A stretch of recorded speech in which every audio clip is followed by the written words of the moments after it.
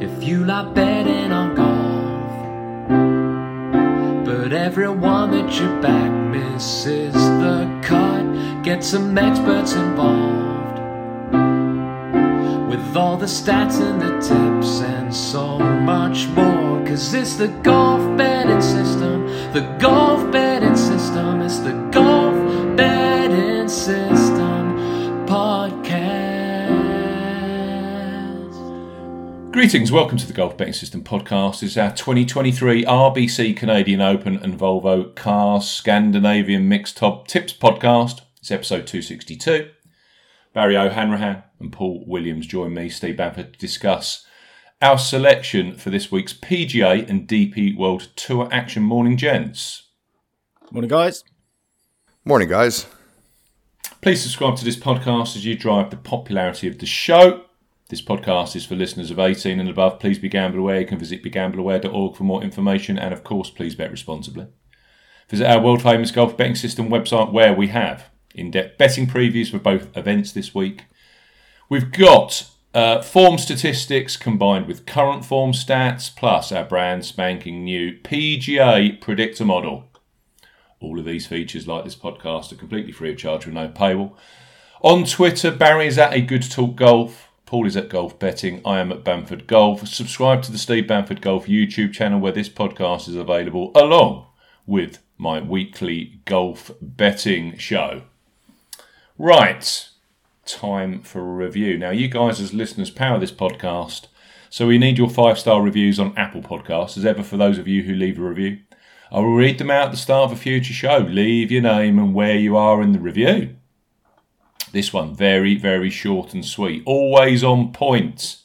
They are on it. 5 stars. They give you the tools to make money. And that's from Billy2772. And he's in the United States of America. Thank you, Billy. Lovely stuff. Thanks, Billy. Yeah, I hope you do make a few dollars yourself out of the content and the podcasts. On Spotify, right at this minute, we are on 373 5-star presses of the button. Can we get that over 400, please, listeners? That would be absolutely fabulous. Literally, press the 5-star button, your job is done. And I know that about half of you listen on Spotify, so please press that 5-star button on Spotify. Let's talk about last week, chaps. Barry snared Victor Hovland's first United States victory at 20-1. Well done, Barry. Thank you very much. Very good. Worked out quite nicely. Yeah, it's nice to get these milestone victories, isn't it? Kind of I was there moment. I prefer the cash, but yeah, it was also good to get the win. I had him noted down just on the phone for this for a couple of weeks in advance. He was playing so well, and he was just a ball-striking monster was needed, although not the monster that Scotty Scheffler was last week when you combine it with worse putting in the field. But yeah, it's been coming for Victor, and it's nice to catch it and not be burning money every week on it, just to jump on a little bit closer to the time it happens. So it's good. This could unlock the man. Now that he's got that whatever monkey off his back or whatever one you say on US soil, and he did it in a big tournament as well. Yeah, designated event. It's a nice one to get under your belt, isn't it? But he's been improving, hasn't he? He's been trending. The short game on occasion has been improving too, and you put it all together, and you've got a very competent and capable player on our hands, I think. Was it the fifth hole when he went sort of way left? I saw some stuff on Twitter saying that he meant that. It's just the way that Victor thinks. He can sometimes just go on his own, whole completely different strategy, and think, well, actually, if I go 80 yards to the left, I've got a far better shot into the pin. Any truth in that, or did he just yank it left? I don't know. Could be. Who knows? I expect the person that put it on Twitter doesn't know either. Now, you think about it. you were on Hovland. I know. My profit and loss for last week is a 14-point loss, even though I got all of my players are in the top 30 in the field. None of them had the audacity to actually get me an each way play. But I did mention on the podcast Denny McCarthy. And I did say I thought he'd be an excellent bet, 125 to 1. I'm actually making an announcement. Denny McCarthy is coming off of my post-it note of doom. He's going to win soon. Is he being replaced by one of your picks from last week? Keegan Bradley. No way. This is happening. When Bradley's shooting 6 over on a Sunday, and he's starting the day in the each way places, and he bogeys the first, and you just know, you might as well not bother looking again. Keegan Bradley on. Denny McCarthy's coming off. I'll tell you why. Also, Denny McCarthy. You listen to this. I for listeners, go to Data Golf. Their top 50 in the world rankings, right? Well worth looking at. Denny McCarthy is now in 21st position in their rankings. So 35th in the world, 21st in their rankings. He's directly above Justin Thomas, Hideki Matsuyama, Cam Young, Sam Burns, Tommy Fleetwood. That is a guy that's trending, Denny McCarthy. You're going to get very bad odds when he does get the win, but it's coming. I thought he was impressive. I mean, you give him a golf course that's firm, fast, tricky, where his short game skills come to the party, and McCarthy's a real factor. Yeah. And because he's not a ball striking genius, yeah, your data spitter out predictor models aren't anywhere near Denny McCarthy. But Data Golf seem to be around it.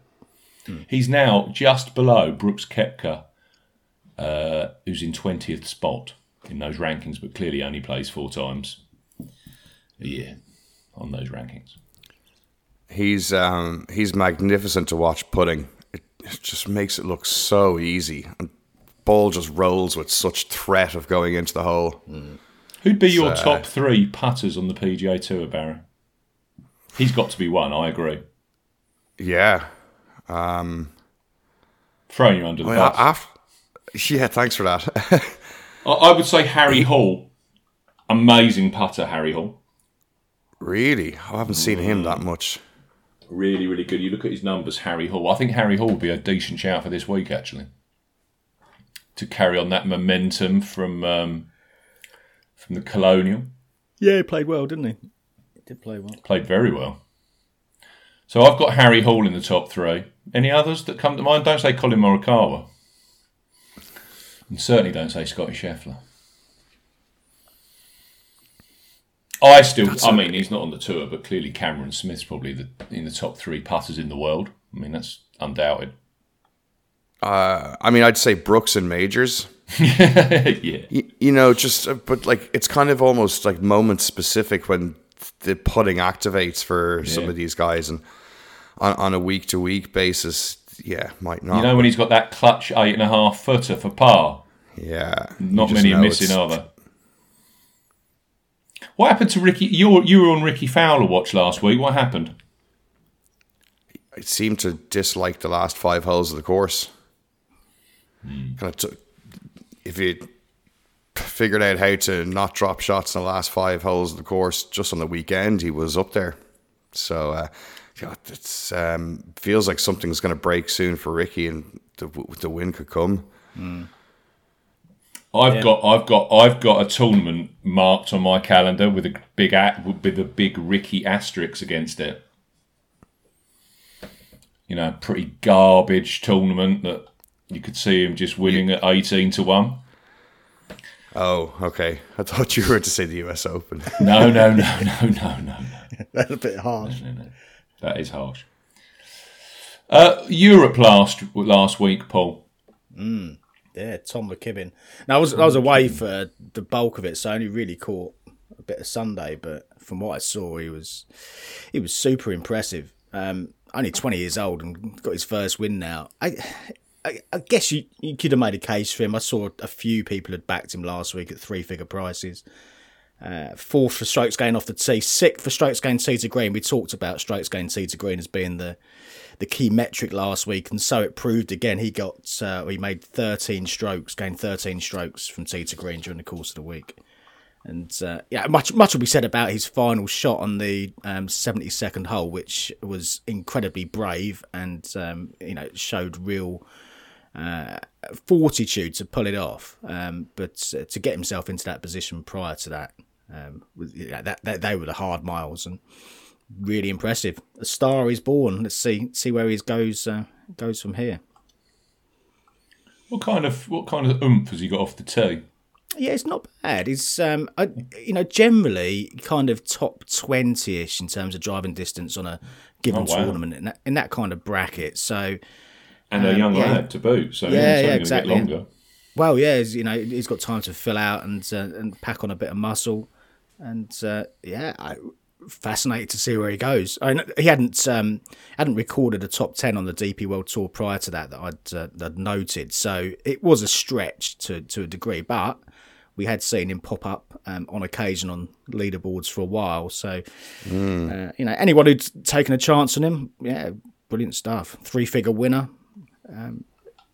one to watch for the future.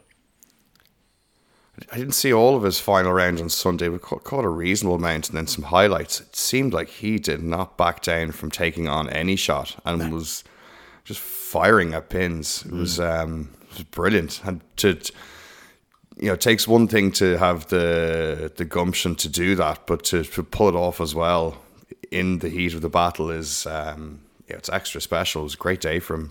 Yeah. Be really interested to see what he can do next. Your synopsis on that course was bang on. That's a tough old course, that, isn't it? Every year. Yeah, it is. And I don't know.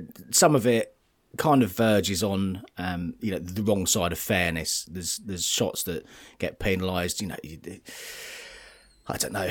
I'm not the biggest fan of it, I must say. But it, as you say, it produces a strong winning score, single figures. Was it 7 under, 8 under, and then previous year was 6 under.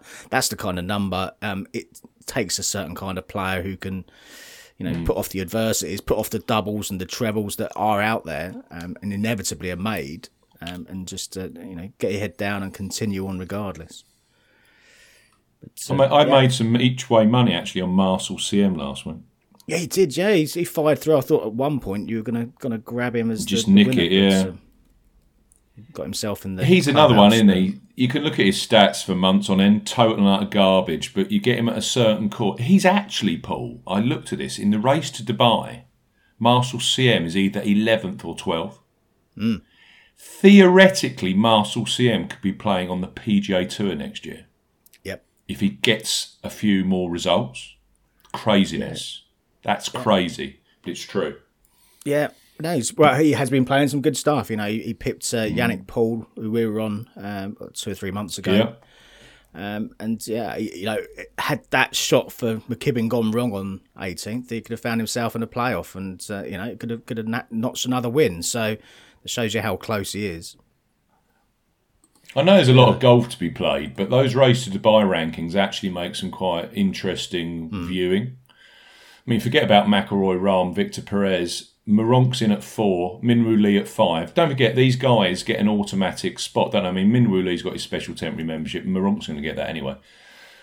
Herbert's a member. You got Larrazabal at 8, Olsen at 9, Campillo at 10, Bjork 11, Marcel CM 12th. Just jumped 7 spots. So my understanding is if you're in the top 10 and you're not exempt on the PGA Tour, you get a full PGA Tour card for next season. Yeah, it's going to weaken the the conveyor belt of new players needs to be strong to keep the standards, particularly once we've gone 2 or 3 years into this, and the top players will been disappearing, unless you start to get a kind of a bleeding back of some players who can't get a PGA tour card who come and start playing over on the reverse. Yeah, on the DP. Well, it's possible, I suppose. McKibben jumped to 23rd. US Open qualifiers overnight, guys. I just thought I'd list the notables that have got through. Ryan Gerard. This chap Norman, who's one hell of a player, he qualified yesterday. Vincent Norman. Ryan Armour. Charlie Hoffman. Now Hoffman isn't qualified as yet, but I think they run out of light. But he's in the hutch, and he's above the cut line. So Charlie Hoffman's going to be playing. Carlos Ortiz from Liv got through, as did Sebastian Munoz. We've got Paul Barjon, Sam Stevens, Tyler Pendrith, Nick Hardy, Dylan Wu, Michael Tior Bjornsson, Davis Thompson, Eric Cole, Echeverria, Luke List, Patrick Rogers, Stuart Sink, Kevin Streelman. They've all punched tickets to Los Angeles Country Club. We are recording, listeners, our US Open research podcast at the end of this week. So you'll be able to listen to it at your pleasure across the weekend. Rather looking forward to it, because this Los Angeles Country Club that they're going to is a remarkable piece of property. I'm recording a US Open special with Andy Lack on his Inside Golf podcast later today. And I'm rather looking forward to it, because we can just kind of salivate about what a fantastic golf course this is going to be. Right, I think we've dealt with last week. Let's move on to this week. There's loads of action. Do you want to? Should we go with yours first, Paul? Is that a problem? Are you ready to go? Should we go Scandinavian mixed? I know it's a unique product on the DP World Tour. So let's go through that first this week. Yeah, they're never shy, really, are they? On the DP World Tour and the European Tour previously, to try these different formats. And as you say, mixed format, men and women, previously hosted by Henrik Stenson alongside Annika Sorenstam, and of course with Henrik's live involvement, it's just been passed over to Annika now to be the host. But she has put together a decent field: 78 men, 78 women, so a full field of 156. Now they're all competing alongside each other on the same course at the same time and for the same prize. So the only difference is that the women go off of the shorter tees, so their course plays shorter than it does for the men. Other than that, they're playing exactly the same time alongside each other, and as I say, for exactly the same prize as well, which is to be thoroughly commended in my view. In terms of the market, rather, Alex Noren, he's moved to the favourite spot overnight. Generally now 14-1. There's a tiny bit of 16-1 out there right now, 8 o'clock on Tuesday morning, but that won't last. 14-1, maybe even shorter by the time the event starts on Thursday. Last year's winner, Lynn Grant, she's 16-1. Alexander Bjork, 18s. Robert McIntyre, 22-1. Antoine Rosner, 25-1. Madeleine Sagstrom, 28-1. Jorge Campillo, Joost Luiten, 30-1. 33-1, bar those 8 or so players that I've just run through. Boyle Sports, 8 places each way this week on this event, as they have been regularly on the DP World Tour. And of course, as ever, Bet365 have their each way extra proposition running for this, so you can select 8, 10, 12 places depending how you like to cut your cloth when it comes to golf betting. The venue this week's Olna Golf and Country Club. This is the third renewal of this event, the Scandinavian Mixed, and it's the third different course. So if you are flicking through the stats data this week, and we've got 2 years worth of history, do bear in mind that they are both different courses for the previous events that have been held for this event. This year, Olna Golf and Country Club I mean, yesterday, when I put my preview together, it was listed as a 7,001 yard par 72. It won't surprise you to find that I've logged in this morning and it's stating 6,819. So it seems to have lost 200 yards overnight. That's kind of newsworthy. Yeah. Well, they had an earthquake or something. Yeah, we'll see. I do like to try and keep the podcast clean, but the DP World Tour could be a lot better at this stuff, couldn't they? Surely. Anyway, right, it's short. It's a short course. It's going to be around about 7,000 yards or shorter. That's for the men. The women's tees will bring maybe up to 1,000 yards off of that. So they'll be playing, something in the region of 6,000 yards, I guess. Again, they haven't actually quoted this. Just going on what and how the previous two renewals played and the differential between the tees. That would be a fair guess. But for both, it's a relatively short course. It's a Sven Tumba design with a Jack Nicklaus makeover in 2013. It's been constructed around Lake Olna. That's to the north of Stockholm, about 20 minutes or so from Stockholm. It's an exposed, very water-laden track. Speedy bent grass greens. Water is undoubtedly the main threat here on this course. It is new to the tour, so we've got no course history to go back on. It did, pre the Jack Nicklaus makeover, it did host the HP Open on the Ladies European Tour. That was back in 2004. That was won by this week's host, Annika Sorenstam, at 13 under. So that gives you some kind of idea of the scoring. We'll see how it actually fares this week. These accurate, demanding, but short courses can be they can be scoreable. Equally, they can be quite tricky. If players are constantly racking up double bogeys, we shall see. In terms of the weather, it does look set fair, dry and sunny. Temperatures up to around about 70 Fahrenheit, so 21 Celsius by the weekend. 5 to 10 mile an hour winds, nothing much really in the forecast in that respect. Perhaps gusting a little bit more here and there, but nothing too extreme to report in that respect. We have had two renewals, as I said. Jonathan Caldwell, he won at 150 to 1, the inaugural event back in 2021. Lynn Grant was available in spots at 28 to 1 last year, when she won by a huge 9 strokes. Now, both of those on different courses, as I've said. So essentially, we've got a blank canvas to start with for this week. I guess the only thing you can really debate here is whether it's more likely to be a male or a female winner, and then that's kind of your starting point potentially. I've read a few other previews from this year and from previous ones, and there tends to be a bias towards the males. There tends to be this kind of assumption that a 7,000 yard or a sub 7,000 yard par 72 for the men is going to be absolutely ripped apart. If you look back though, 2021. Going into the final round, 54 holes.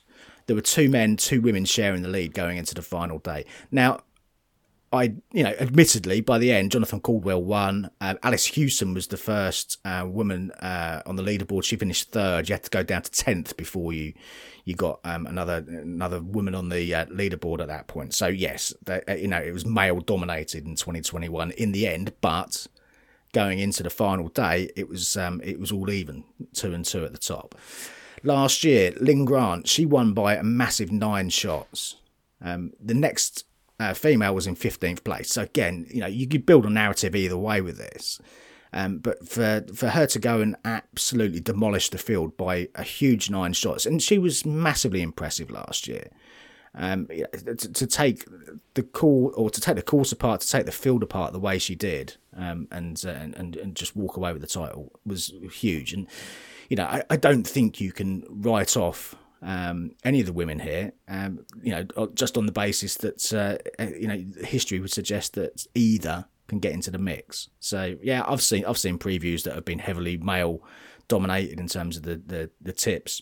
Yeah, I don't see it that clear cut personally. We shall see. In terms of incoming form, you'd have done well to pick out Jonathan Caldwell, to be fair. His best effort of the season was 21st. That was in Gran Canaria 6 weeks before. It's shown the odd bit of form, I suppose, the odd spiky round leading up to it. But there was a lot of dross in there as well. So 150 to 1, that was a pretty fair reflection of his chances. Lynn Grant, she came in with much, much better form last year. In fact, if you looked at the form chart, just the raw form chart that we published on the website, she sat second in that over the whole field.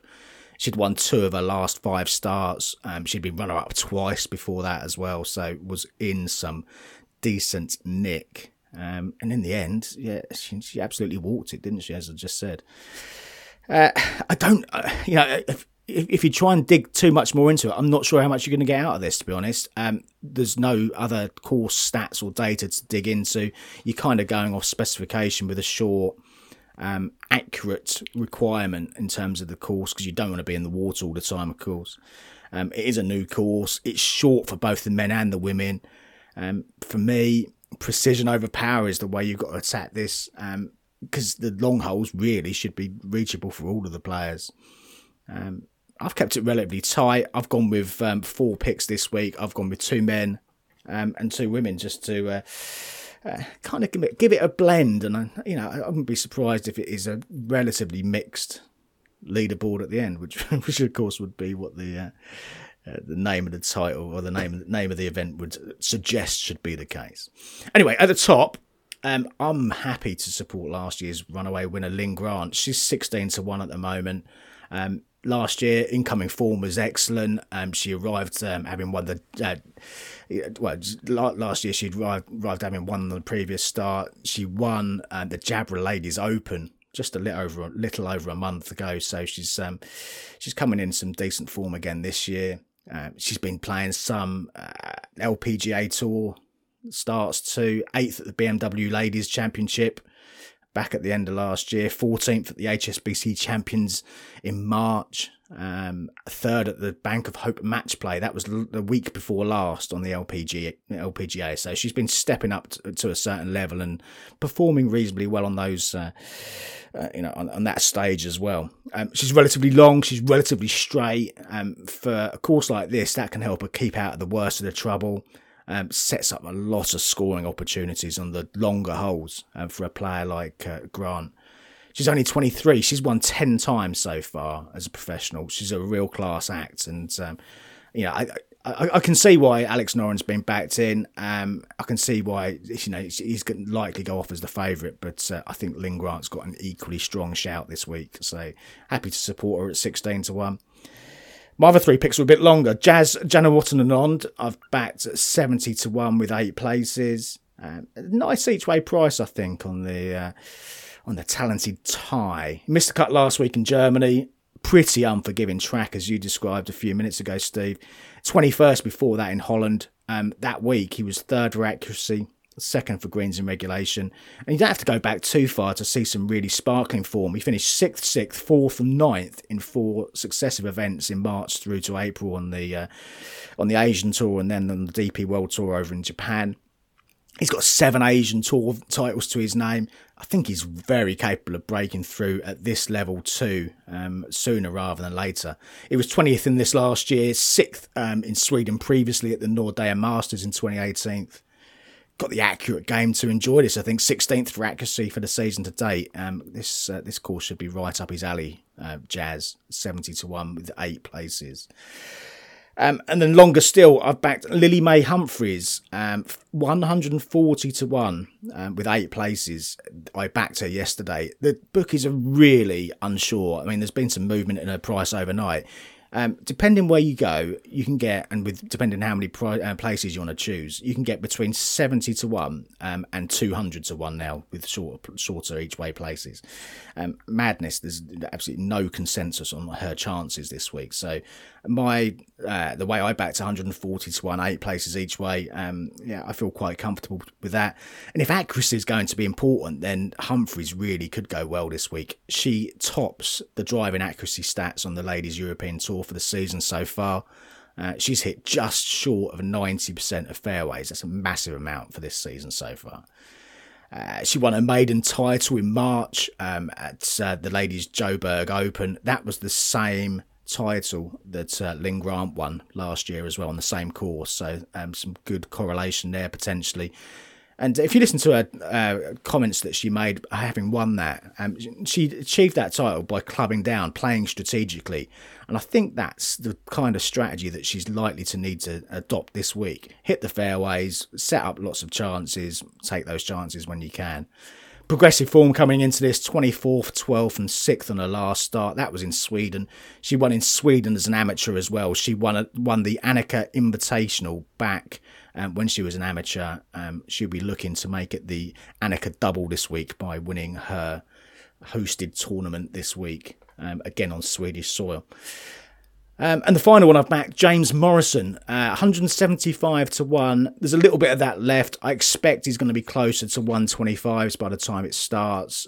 Again, 3-figure price. I think that's more than fair. No win now since 2015. That was the Spanish Open, but breaking these long victory droughts seems to be all the rage at the moment. And perhaps James Morrison can add his name to that list. Now, if you look through his stats, it's fairly easy to see why he hasn't won since. He averages 284 off the tee. That sits currently 158th out of the listed 163 players on the DP World Tour. So he's been left behind by a lot of these younger, more powerful players. And, in the average week, that really just doesn't cut it. But on a course that's 7,000 yards or sub 7,000 yards, this has got to present a real opportunity for him, I think. And if you dig through his stats and dig through his results, which I've done on my preview this week, you can see that most of his best results in the last few years have all come on shorter tracks. Fourth at the KLM Open back in 2019. That was at the International. That was a sub 7,000 yard course. Fourth in this event in 2021. He's played well at Valderrama in the past. Seventh at the Soudal Open more recently on his penultimate start. Now, that was played at Rinkven International, 6,940 yard course that was, and no surprise that he popped up there. So, for me, this course should suit. He could well run into a place at a nice, tasty 3-figure price, James Morrison. So, happy to have him on board too. But they're my 4. Morrison, Lily Mae Humphries, Jazz, and Lynn Grant. Now, a tricky one for you boys to delve into, I admit, because it was tricky for me. Did anything caught your eye, Barry? Well, the first thing is, how on earth did you get all of the data for the women's recent form in the same, hope you got a little help or had some web crawlers doing that for you. No. That was a task yesterday morning, Barry, which... we managed to do. No predictor model on the DP World Tour this week because it just did fall over at that point. But there's a recent form which does give us a little bit of a starting point at least. Yeah, I'm gonna go for a couple of little sprinkles. I'm gonna stick with you and Ferguson. Didn't seem to like Sunday much last week. I had a Ferguson and Hovland double. Dipped into the transatlantic doubles. I also had Bjork. The two of them played like donkeys on Sunday, or they just got ejected by the course. But anyway, so I'm going to stick with him this week. And then Mike Lorenzo Vera has been playing some nice golf recently. He's had 3 top 12s in his last 5. And I think, last week was 52nd, but I think a slightly shorter course will be more to his favour. Yeah. And then, one other just at that range of the 50s, just to kind of, get a little bit of interest, but somebody who's playing pretty decent is Klara Spilkova. She's gone 17th, 2nd and 4th in her last 3. And that's 3 of the last 4 weeks. Yeah, she was prominent on the form stats, wasn't she? Which was kind of the, as I say, that was kind of the equation last year if you'd have plucked out Lynn Grant. So, difficult to assess. I get that, but players who are playing well and playing good progressive golf, could well go well. So we'll see. we'll see. What about you, Steve? Any names catch your eye? I'll have a fiver each way on Ferguson. He's trending, isn't he? What was wrong with Bjork's driving last week? I was looking at those stats. I think he lost like 7 strokes off the tee, Alexander Bjork. What? It was something. It was something eye-watering. The problem is, if you find the hazard on that course, a few times, it's just going to absolutely cripple your stats. Yeah. And there was so much scope for finding the water. It was, I don't know. He lost there's a lot of bad notes. drives. He lost like Exactly. two strokes off the tee. To put that into context, you got someone like Jordan Smith that almost gained 6 off the tee. Yeah. So yeah, I suppose it's wet balls, isn't it, off the tee? Mm-hmm. Yeah, it is. Yeah.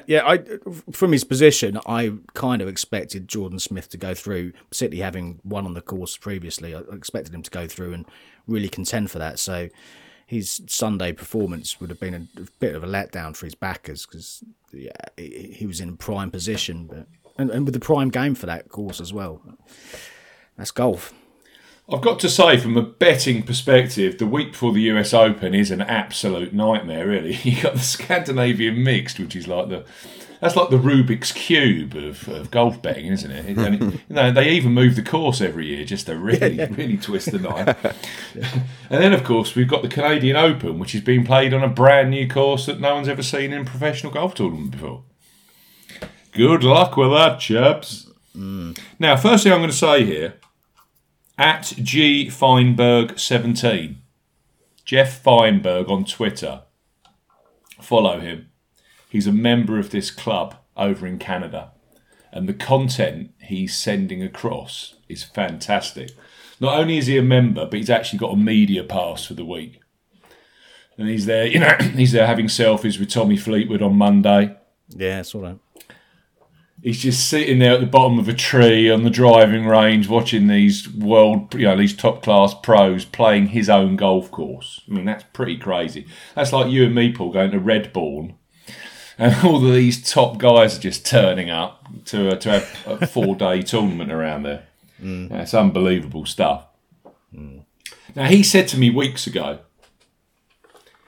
Oakdale Golf and Country Club in Toronto, he said to me, they're going to rip this course apart.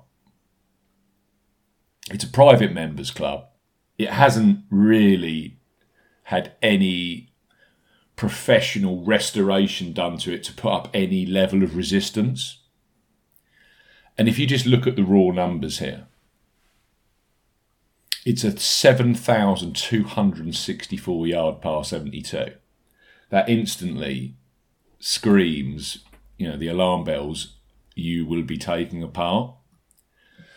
On top of that, there's not a lot of water on the course. And some of these, when I've broken down the holes, we've got 12 holes. It's a par 72, but actually there's 3 par 3s and 3 par 5s. It's a funny old mix. There's 27 holes on this property, and they basically made a hybrid course. But there's of the 12 par 4s, 8 of them are wedges. Yeah, 8 of them are wedges. Yeah. And I saw this on the scorecard last week.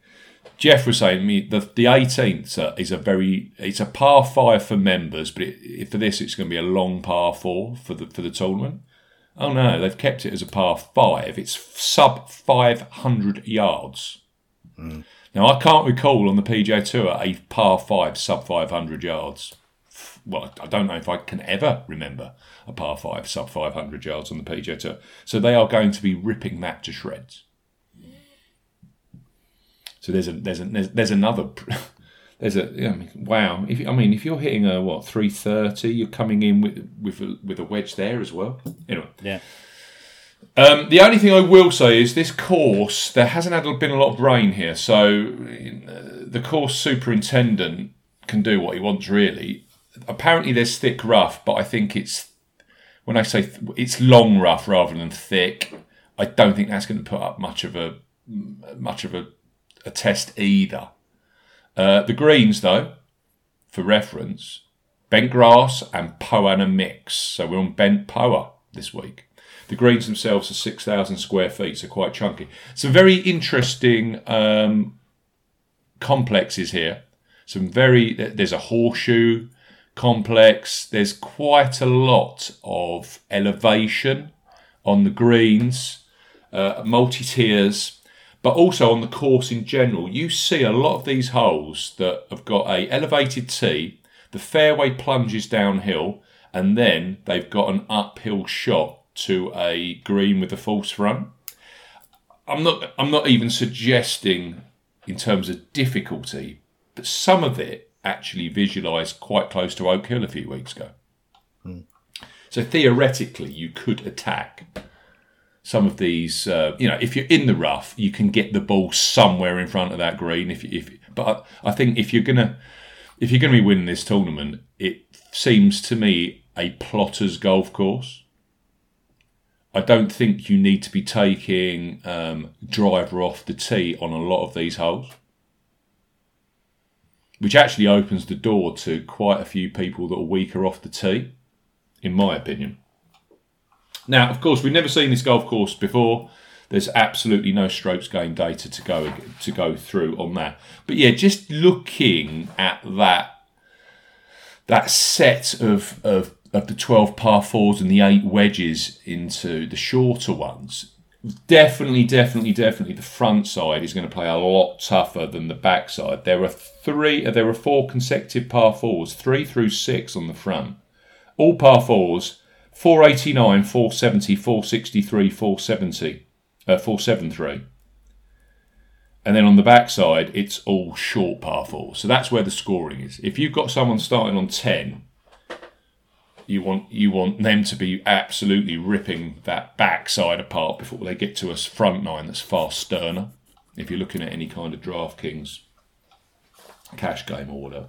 So yeah, Rory McIlroy, of course, is going for a 3-peat of Canadian Open titles this week. He is generally 9-2. He's drifted out to 5-1 with Bet365 this morning. Now, I've gone back, because I know we were talking off mic before we started, and you guys were saying, I think this is ripe for a 100-1 or plus winner, and I can kind of see that logic. But I've just gone back as part of my research and gone back to the last 6 winners of the tournament the week before the US Open. I've got Daniel Berger at 33-1. He was in the world's top 50. He hadn't won a PGA Tour event at that point. He then came back in 2017 and won that again. He was 43rd in the world. 2018, we're still at St Jude. That's the St Jude Classic. Dustin Johnson rocked up, number 2 in the world, won 7-1 favourite. We then moved to Canada in 2019. Rory McIlroy won that, 10-1. He wasn't the favourite. He was number 4 in the world. 2020 was COVID, forget about that. 2021, we go back to the present schedule. We had the Palmetto Championship. That was won by Gary Higo, who wasn't even a PGA Tour member, but came in with absolutely red-hot DP World Tour form. He won that at 50-1. He was in the world's top 54. And then last year, Rory McIlroy again in Canada, world number 8, won at 10-1. Again, he wasn't the favourite, Scotty Scheffler was. So we've had a 33-1, a 28-1, a 50-1, and then a 7-1, 10-1, and 10-1 winner. And all of them have ranked in the top 54 in the world. So I've been very, very, very precise this week on who I've actually tipped up. They're all in the world's top 50, and they're all sub 50-1. Looking at that betting board, they were never going to give you a decent 8-1, 9-1 on Rory McIlroy for obvious reasons. No. He is the class of the field. I don't know with Rory. His wedge game on Sunday was terrible. Yeah. And I still think if Rory's going to be questioned for the next 2.5 days when he turns up the course because he hasn't got there already, So he's not turning up till Tuesday. He'll be straight into a news conference. So it sounds to me as if he's going to play like 1-9 and then the back 9, the front. So he's going to play 18 holes before he starts. And it's all going to be Rory. It's very rare to do a three-peat like Steve Stricker, John Deere Classic, blah, blah, blah, blah, blah. That, to me, is the kind of mental space where Rory kind of and doesn't do a lot for the first sort of 27 holes and then starts playing when he realises he can't win. I'm only presuming here. He could win by 6. He probably will now I've said that. I then moved to Tyrrell Hatton on the betting board, and for all Tyrrell Hatton's fantastic tee to green stats, and yes, he ranks very, very highly in my strokes tee to green numbers. In fact, over the last 8 weeks, he's the best in this field for strokes gained current form. You've got to say with Tyrrell Hatton, that only ever won once on the PGA Tour, and he hasn't won for a long time. Not packed full of win. He's not packed full of win equity there, is he? He's just packed full of strokes, tee to green, fantastic form at the moment. I think I've been backing him a bit recently, and I think a win is coming purely because of the weight of the stats and the way he's playing. But feels like this week, where it's going to be a very low scoring week, isn't quite in his wheelhouse. Potentially. When he does win on the DP World Tour, it tends to be at very short prices, as you would expect, and there's you've only got to look at the form. I mean, it's the Dunhill links, but 22, 23 under par is not a problem. Yeah. I don't know. Anyway, I'm not backing Hatton. I've gone for 2 below him. I've gone for 2 at 14 to 1. I just think this course sings Matt Fitzpatrick, who I think was T2 for weekend scoring at the Memorial last week on the quiet. No, I got that wrong. He was T7 for weekend scoring, but if you take the last 54 holes, so Friday through Sunday, he was T2. 2 behind Scotty Scheffler. He tied with Hovland, McCarthy, Schenk. I think Fitzpatrick will be trying to get that game. The approach play was nice last week. It was actually the putter that was a bit off for Matt, and that's not like him. Tidy that putter up, sink a few putts. I could see Fitzpatrick being right in there. And the other one that just screamed to me, there was a little bit of 16s. I managed to get him 14 to 1, 8 places with William Hill, was Sam Burns. I keep saying till the cows come home, Sam Burns is a real course specialist. He likes short to medium length, where his exceptional wedge play comes in. Because if you look at his wedge vicinity numbers from 50 to 125, 125, 150, very good wedge player. I think this course is absolutely perfect for him. The only thing I like about Burns is, as we know on the podcast, follow him on Bermuda, anything in the southeast, yes. Florida, Carolina, anything like that. But I still think he's got enough nous to be okay on these bent Poa greens, because I've been on him before over at Silverado in California. He was 54-hole leader. He was 4th at the RBC Canadian Open that they held last year at St George's. And he's got 5 wins in his last 53, I believe. Yeah. The only player in the field better than that, won't surprise you, of course, is Rory McIlroy. For the record, Rory has won 5 times in his last 36 PGA Tour starts. If you widen that out to worldwide starts, including DP World Tour, it's 6 in 46. Burns has won 5 in his last 53 on the PGA Tour. So just from a win equity perspective, I'm taking Fitzpatrick and Burns over Tyrrell Hatton. Don't fancy Cam Young at all. Short game's terrible. Jeff Feinberg taught me years ago, never, ever, ever back a Canadian in the Canadian Open. So Corey Connors is out. The only other player that I've got a bit of beef with and who's likely to screw me is Justin Rose, who again is playing some very nice golf at the moment. But yeah, I've just gone for those 14 to 1 shouts. I think Tommy will probably be popular as well. Shane's there or thereabouts, isn't he? He's got a great record in Canada, but he started so well for me last week, and he's going. I know it's the golf course at Muirfield Village, but started like a train on fire, and then it's bogey city. It's coming for Shane. He's starting to peak for the end of the season when he needs to be right for the Ryder Cup and whatever. But I'm not sure Shane Lowry's going to win a 24 under kind of target golf tournament. Here's an interesting one. I was just trying to look up some stats on the PGA Tour that I thought might be useful this week. So I was looking for,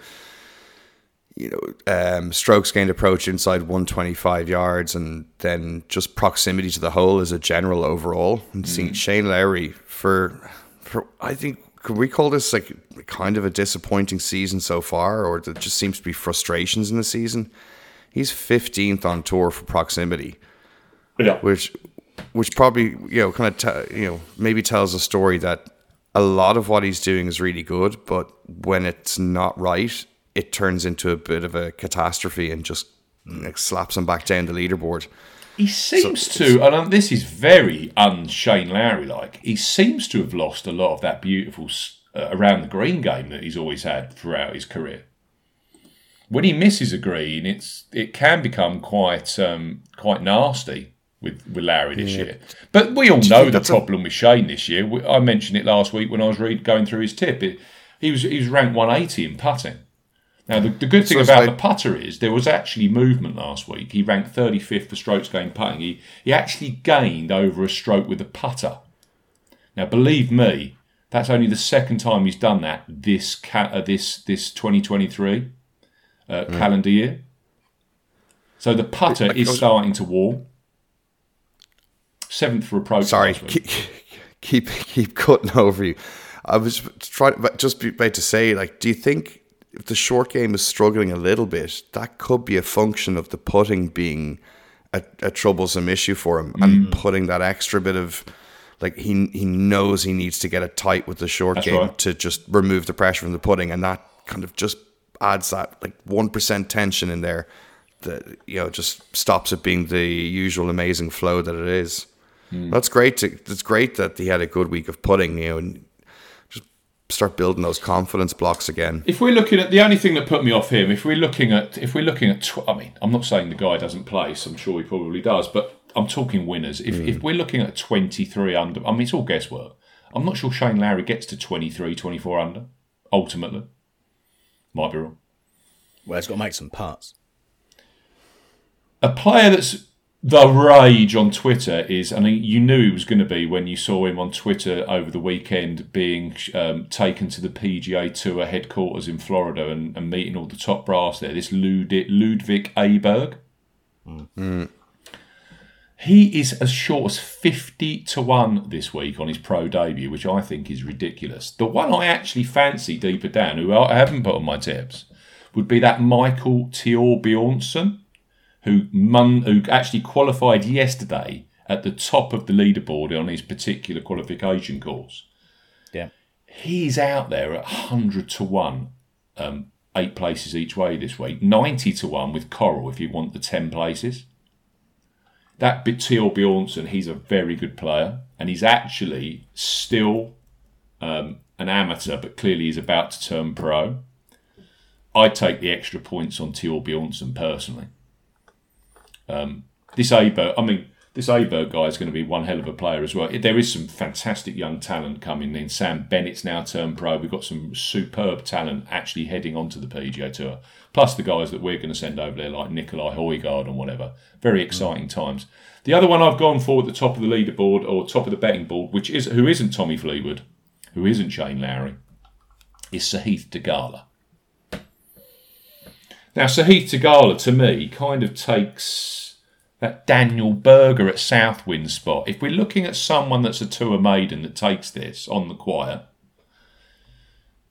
in a relatively easy PGA Tour event, and gets his first win, on a golf course where you haven't got to hit driver as hard as you want to or need to on a lot of these courses, which is his weakness, I think on a golf course where it's less than driver off the tee on a lot of the holes, Theegala from the fairway and in can be an absolute lights out player.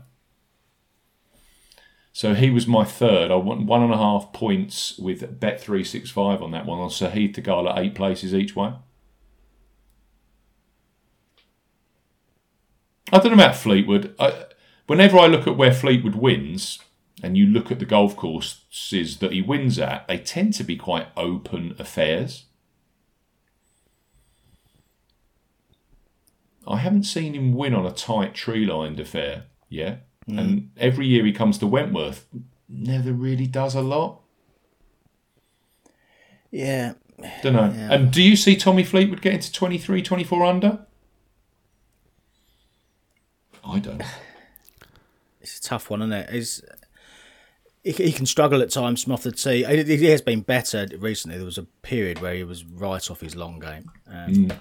Yeah, when Tommy really contends, I see where you're coming from. It's kind of more of a challenging test, one that he can kind of grind his way to a position rather than go out and shoot. For me, Tommy Fleetwood, I agree. For me, Tommy Fleetwood is more Honda Classic than RBC 24 under par Canadian Open. Yeah.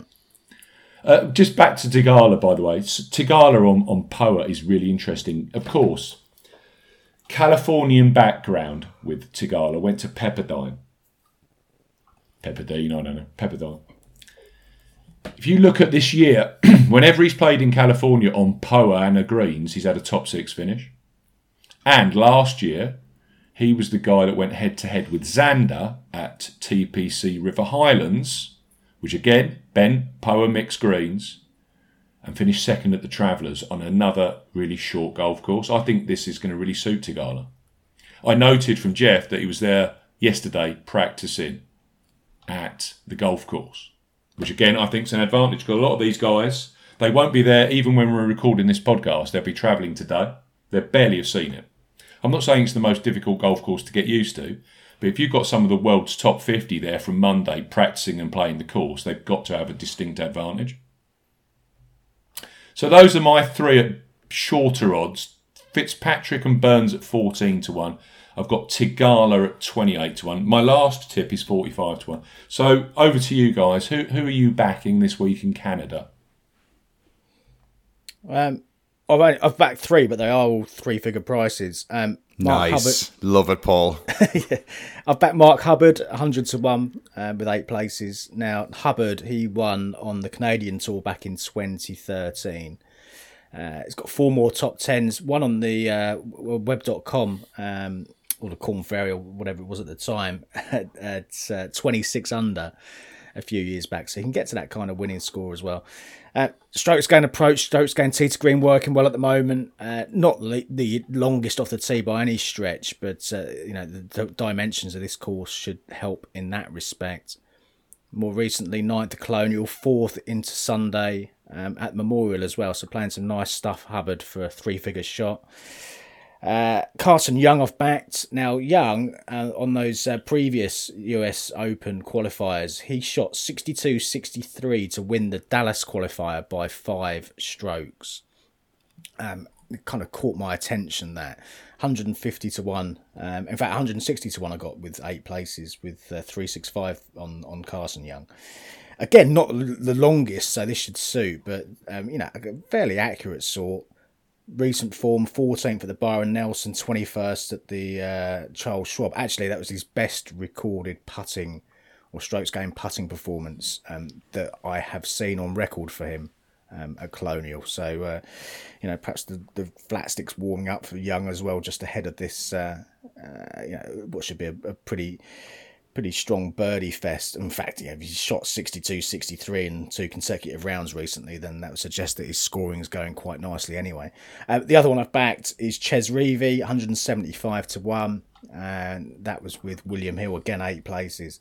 Now, the number that really caught me, Steve, was your bent power statistic that you use for the predictor. Yeah. And Ches tops that in this entire field. So he loves it. He does, doesn't he? And that caught the eye. He's won in Canada before. He's won the Canadian Open before. Good in a bit of breeze, good in shorter courses. You picked out a couple of weeks ago that he was prominent for a while at the US PGA. 12th to halfway at Colonial, 6th at the Texas Open before the Masters, 11th at the Heritage. Lots to like about Ches. Whether he can get deep enough to actually win it, I would have some reservations. But yeah, he's a streaky scorer though when he's on form. He can get. I remember, hasn't he got a top 4 Kapalua at something like 2,300 pounds? I think, when everything aligns, he can. It's about the putter, isn't it? When he can get some kind really of. Well.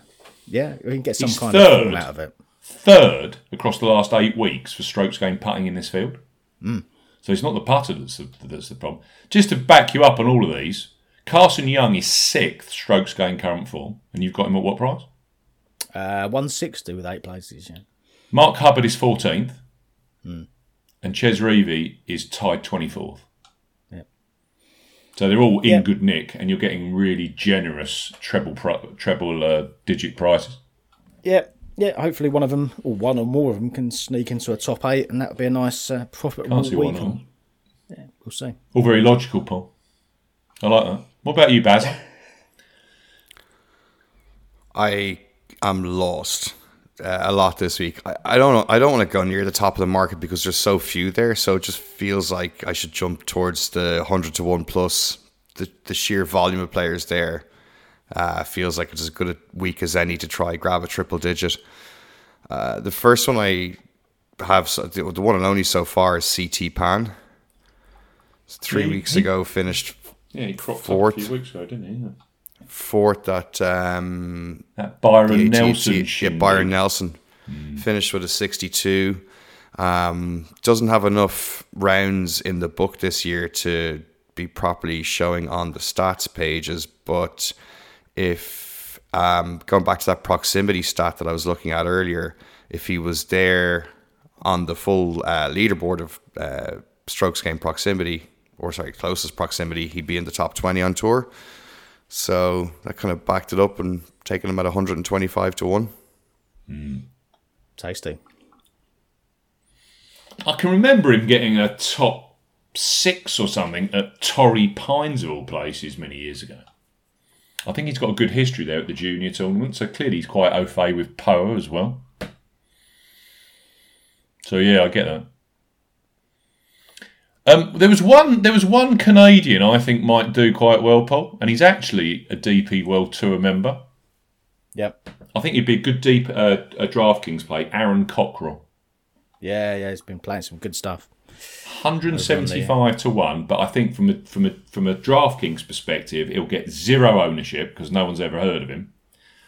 But he's playing some great, consistent golf on the DP World Tour. Yep. So I think that's one to take hold of. I'll tell you another player that's playing really well at the moment and no one seems to have picked it up is Aaron Baddeley. I think there's worse bets than 160 to 1 with Unibet on Aaron Baddeley, who's actually sitting in my strokes gained data in the top 8 over the last 8 weeks. So Baddeley's one, and he doesn't mind winning on Bent Poa. He's a Riviera champion. My last tip is 45 to 1. He's a DP World Tour member. He's just playing some exceptional golf. I think he could go very well this week. A little bit under the radar. That's Adrian Meronk. So yeah, Meronk, Tigala, Fitzpatrick and Burns for me, and the guys are peppering the plus 100 to 1 mark. So you podcast followers have got a myriad of different avenues to attack there. Who knows? I'm quite looking forward to the tournament, but I'm nowhere near as much as I'm looking forward to the US Open. Yeah. A few too many unknowns to really get stuck in heavily this week, but a little bit of interest and see where it takes us. Absolutely. Right, we're recording our US Open research podcast on Friday. We look forward to that, so listen out for that. And we'll be back as ever next Tuesday for our US Open Tips podcast. We will be Barry-less, but Barry is going to be taking you through his selections in the research preview this Friday. Can't say fairer than that. Good luck with your tips this week, chaps. Best of luck, chaps. You too, boys. Let's get a winner. That'd be nice. Best of luck to the listeners. Best of luck with your betting and also your DraftKings lineups. We'll be back later this week with our US Open Research podcast. See you soon. If you like betting on golf, but everyone that you back misses the cut, get some experts involved with all the stats and the tips and so much more. 'Cause it's the golf betting system, the golf betting system, it's the golf betting system.